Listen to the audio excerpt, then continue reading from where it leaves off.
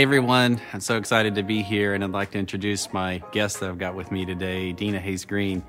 Deena is the co-founder of the Racial Equity Institute, and this is a wonderful organization. I've had the great fortune of going through the program 2 times, once when I was at Sam's Club, and then most recently here with the team on Walmart on Zoom, which I think, Deena, was your first session that you ever did this on Zoom. So welcome, and thanks for taking the time to come on. Great. Thanks, John. Yes, it was our first virtual presentation. We really held out for a long time because our in-person sessions are already countercultural in the way in which we come together and meet, just in a circle with no tables and devices in between us. And so we held out as long as we could and decided to go virtual. And guess who was first on the schedule? It was Walmart. It was the Walmart team. Very good. And it's such a timely event to have with everything that's gone on in the country. And I want to talk about that in just a second. But before we get to that, can we just talk about REI? For those that may not know what it is or what you do, could you just give us an overview and how your path, your personal story is a fantastic story, and how your path led you to making the decision to do this? Well, the Racial Equity Institute is an organization, a firm based in Greensboro, North Carolina. We started in 2008.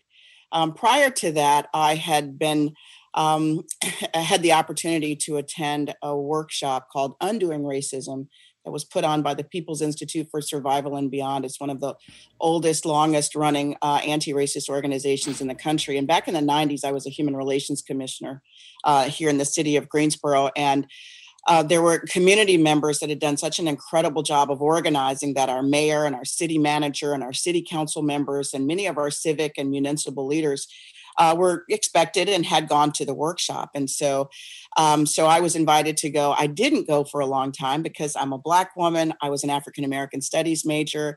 I served on the state NAACP executive committee. I was involved in a project back in the 90s when Woolworths were announcing that they were closing hundreds of retail stores, and they were going to close the one here in Greensboro, which was the site of the 1960 sit-ins at the Woolworth lunch counter. So along with 2 Black politicians, a city councilman and a county commissioner, we were involved in an effort to save that building, and we did. The bank wanted to, send the lunch counter and the stools off to a museum, and then demolish the building for a parking lot for the bank. And so I was involved in that kind of stuff. I thought surely I didn't need to go to an Undoing Racism workshop. So I hesitated for a long time, and I finally went out of respect for one of the elders in our community, and it changed my life. I just thought I had never seen and heard people put together a framework around race before that was so powerful and offered such clarity and language. And it just filled in so many blanks for me. And then we started the Racial Equity Institute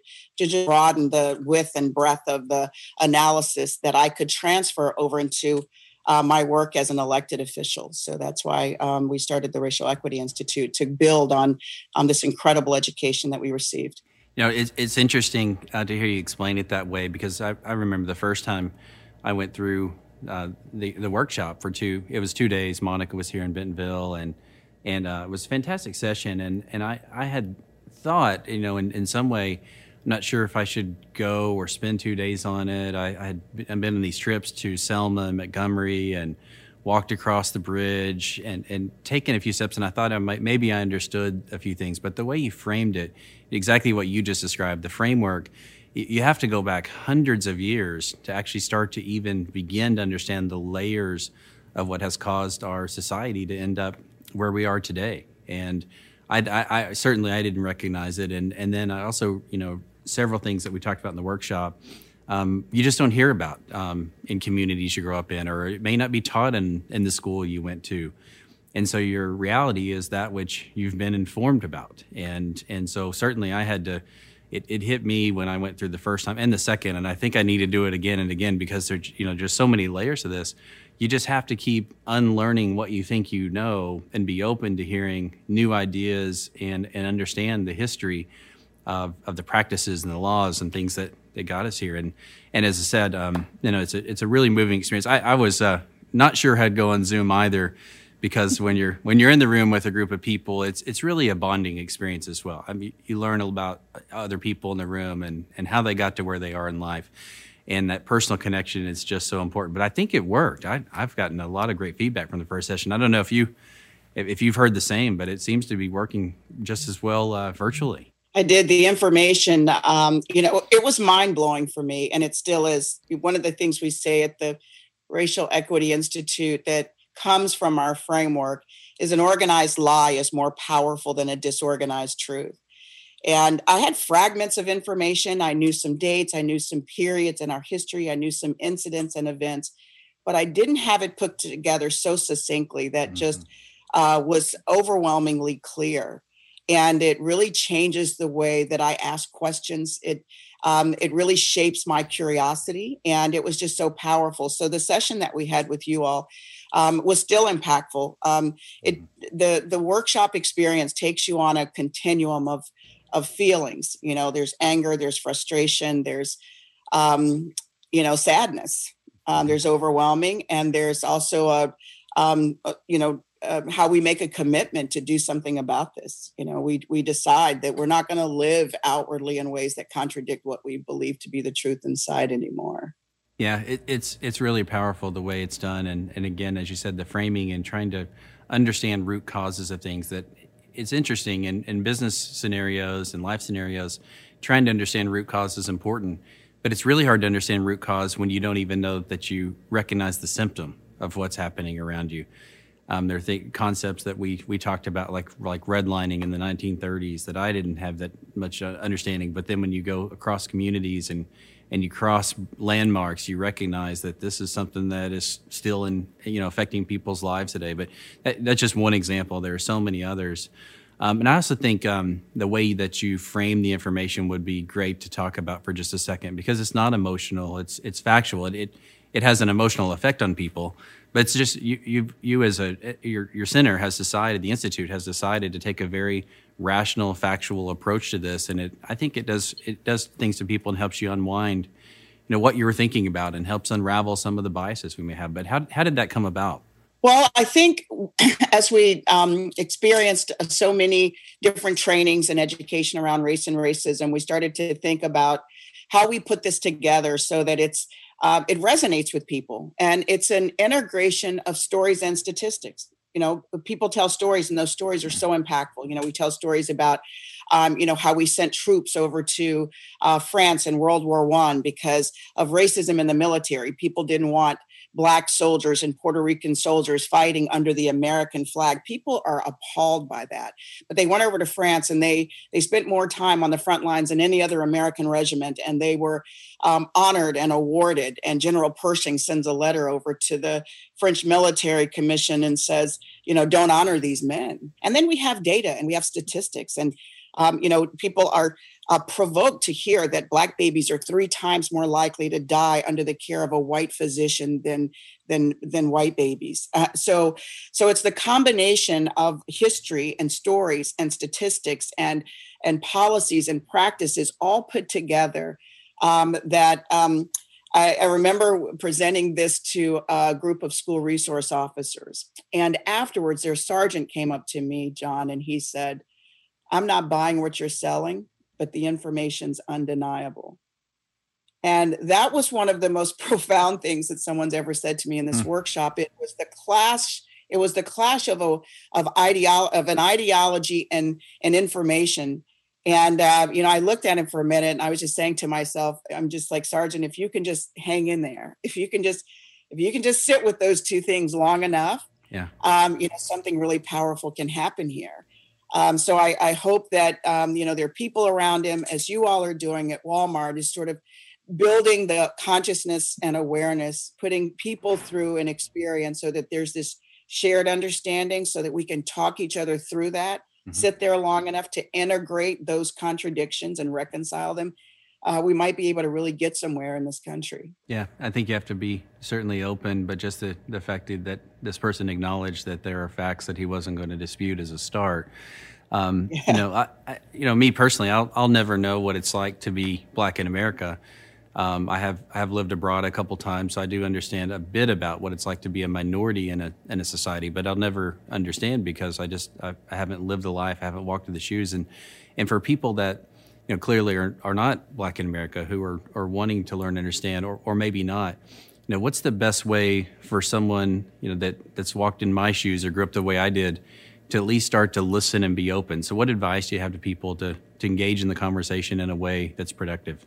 Well, one, I think people need role models and mentors too. White people need people to be able to call on, to hear, to learn that you have yourself committed to a process, and that now you have information, and that you can influence, you have reach, you have your experiences are so relevant to other white people. And for you to be able to talk about that, I think has been missing in our society. White people haven't had mentors, they haven't had role models, they haven't had anyone to talk to them, they haven't been able to talk about things that they have questions about without fear of it being misinterpreted. And so I think that's really important. And people of color also need places. They need to be able to be heard. They need to be able to be believed. They need to be able to talk without someone explaining or questioning their experiences. And so I think we have to agree that we're going to start this work. And one of the things I relate starting anti-racism or racial equity work, it's like a detox crisis when you decide you want to go and start juicing and eating better. You know what happens? You start feeling worse before you feel better. It's true. Because you're starting to unearth some stuff. And some people think that the hardest part was deciding to do the work. It's like, no, it's when the work starts. Yeah. And so my advice is for those who have started, stay in it. For those who haven't started, get in it. Yeah. To know that we're going to make mistakes. We're going to say the wrong thing. I saw an article the other day that said anti-racism arguments are tearing us apart. And my colleague and co-founder, Suzanne Plisick, says, you hurt who you can reach. And that can be very disruptive to the work of trying to move forward together and understanding why we are where we are in this society. So just be aware of those pitfalls and know they're coming. And, let's develop the muscle to stay in this and push forward and push through. It's great. It's great advice. Along the way, I've said things that I think my intent was right, but maybe the words weren't always right. And I've been fortunate to have people around me who will teach me, and I have to, of course, listen and ask for advice. But we do need to recognize intent and bring people along. And I have to be, people like you have to bring me along that clearly understand the topic better than I do, and people on my team have as well. But it starts with the desire to listen. And for me personally, if you go through my personality data, you'd probably learn I'm not a great listener. It's something I've had to learn to do over time, and I've had to adapt to hearing things and repeating back what others say to make sure that I take the time to listen. And it is a big piece of this. This summer after George Floyd was murdered, the country certainly began to in some ways bring this issue right to the front again. And it's not just about this one person, because this has happened more than once and continues to, but that was certainly an event that brought this back to the top of the list of the things that we've got to address. And for me personally, I've got kids at home who were asking questions and didn't understand it and crying about learning about what their friends must be going through that they didn't even recognize before. So being in going through the workshop previously helped some. I think the second time this summer was even more meaningful because the topic had become so more relevant to so many people all across the country, and continues to be.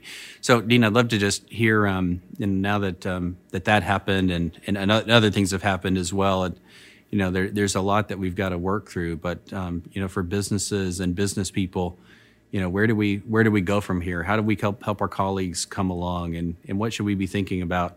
I would say at work. We're not at work. We're certainly working virtually in many cases, but many of us are at work. We've got associates in our stores who are in stores every day in distribution centers, and when we're out in stores, what should we be thinking about and watching for in the workplace? Yeah, well, I think paying attention to what's happening in our society. I was watching a documentary the other day that just came out about Yusef Hawkins, who was a young Black man in Bedford-Stuyvesant in New York, a historically Black community, and went over to a historically white Italian community in Brooklyn, Bensonhurst, to look for a car. And a lot of things had happened that created a really unfortunate situation. And he was attacked by, he and his friends were attacked by a white mob and murdered. And I was looking at, this was 1989. And before that, in 1986, there was Michael Griffin, who was a young Black kid that also went over to Howard Beach, for looking for something, and was chased and ran onto a highway and was killed, and very tragic incidents.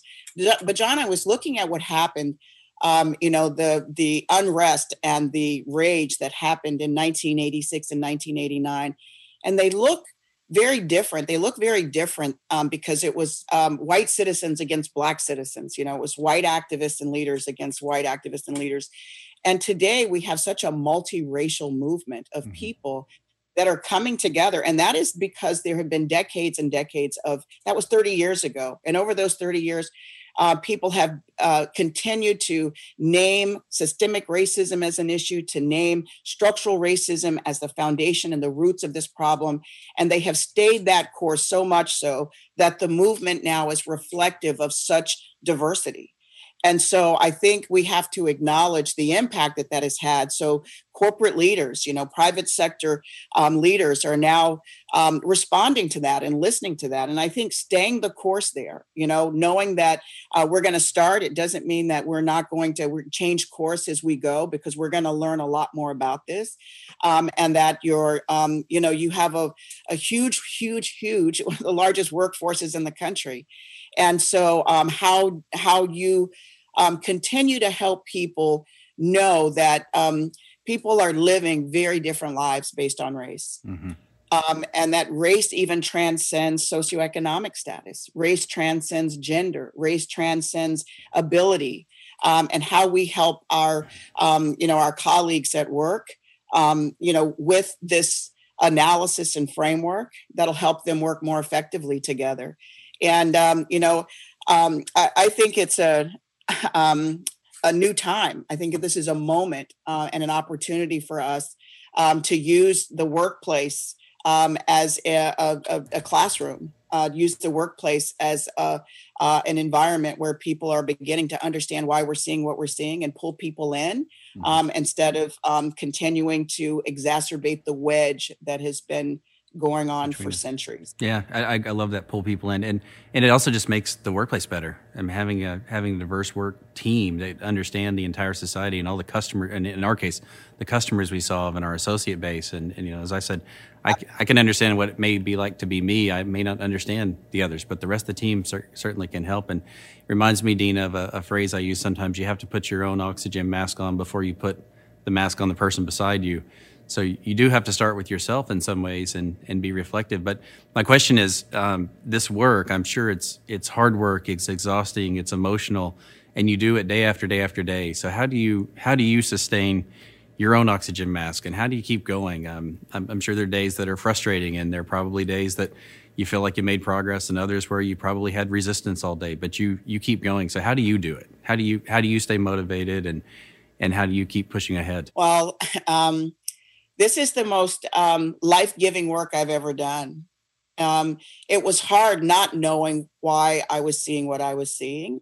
Didn't really have an explanation. My mom gave me some answers. I received answers from other people, but they just didn't explain things fully. And so when I went to a workshop, they say when you hear the truth, it resonates with you, and it did. Mm-hmm. I keep this picture of Harriet Tubman behind me because I remember the brutal terror that Black people faced, this incredible, heart-wrenching sacrifices that they had to make so that I could be here doing the work.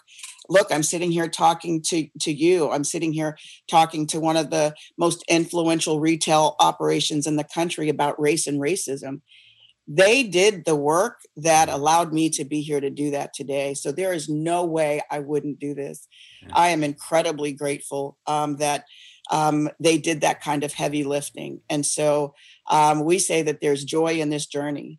And, it is heart-wrenching and it is frustrating to see the statistics and the stories and the studies come one after the other. Right now, we're sitting here dealing with the manifestation of structural racism in the wake of the murder of George Floyd, and what's happening in Kenosha, Wisconsin right now, what happened to Breonna Taylor and Ahmaud Arbery and Eric Garner and so many others. We're also seeing the manifestation of structural racism in COVID-19, hospitalizations, diagnosis, and deaths. And we're also seeing it in education. Mm-hmm. that kids who have always been left behind will be left further behind. We have no choice but to do this and to continue this. And we do that with the inspiration and the admiration for people who risk their lives for us. Well, I just want you to know I really admire your tenacity, your drive, and so many have done so many for all of us to get us to this point, as you said, where we can even have this conversation and try to share a point of view and invite others in. We would love, everyone to just take time and learn and listen and be part of the conversation. And I just want you to, and Monica, who's not on today, but you and your colleague to know you've definitely had an impact on me in the way that I've been able to learn, listen, and think through these issues. It's complex. Time won't fix it. Actions will. Words will. But this isn't something that you can just let passively continue on because it's been going on for so long. We've all got a role to play, and it's the right thing to do for everyone that we come in contact with and work with. But Deena, I just want to say thank you so much for taking the time, not only today, but the days and hours you've spent with our team helping us learn how this works. And if you'd like anything you'd like to say in closing, it would be great. I just want to say that I'm excited and appreciate Walmart stepping into this really complex, challenging, difficult, highly charged issue and conversation in this country. And we don't go anywhere we're not invited. So thank you for inviting us to come in and struggle through this issue with you. And thank you to all of your workforce, your colleagues, your leaders, your frontline workers, all of the people who are also struggling every day, coming to work and having to deal with such a heavy burden. We say that racial equity isn't a workshop, it's who you become. That's right. And so we're really glad to be with you all in this journey. So thank you. Yeah, thank you. And thank you for recognizing the front line. They're dealing with so many layers of complexity between the health crisis and the racial crisis and the economic crisis, all stacked on top of each other. And they've done a fantastic job taking care of each other and their customers, and we're so grateful. But Deena, thank you so much. Look forward to seeing you again in the future. Thank you, John. My best to you and your colleagues. Thanks.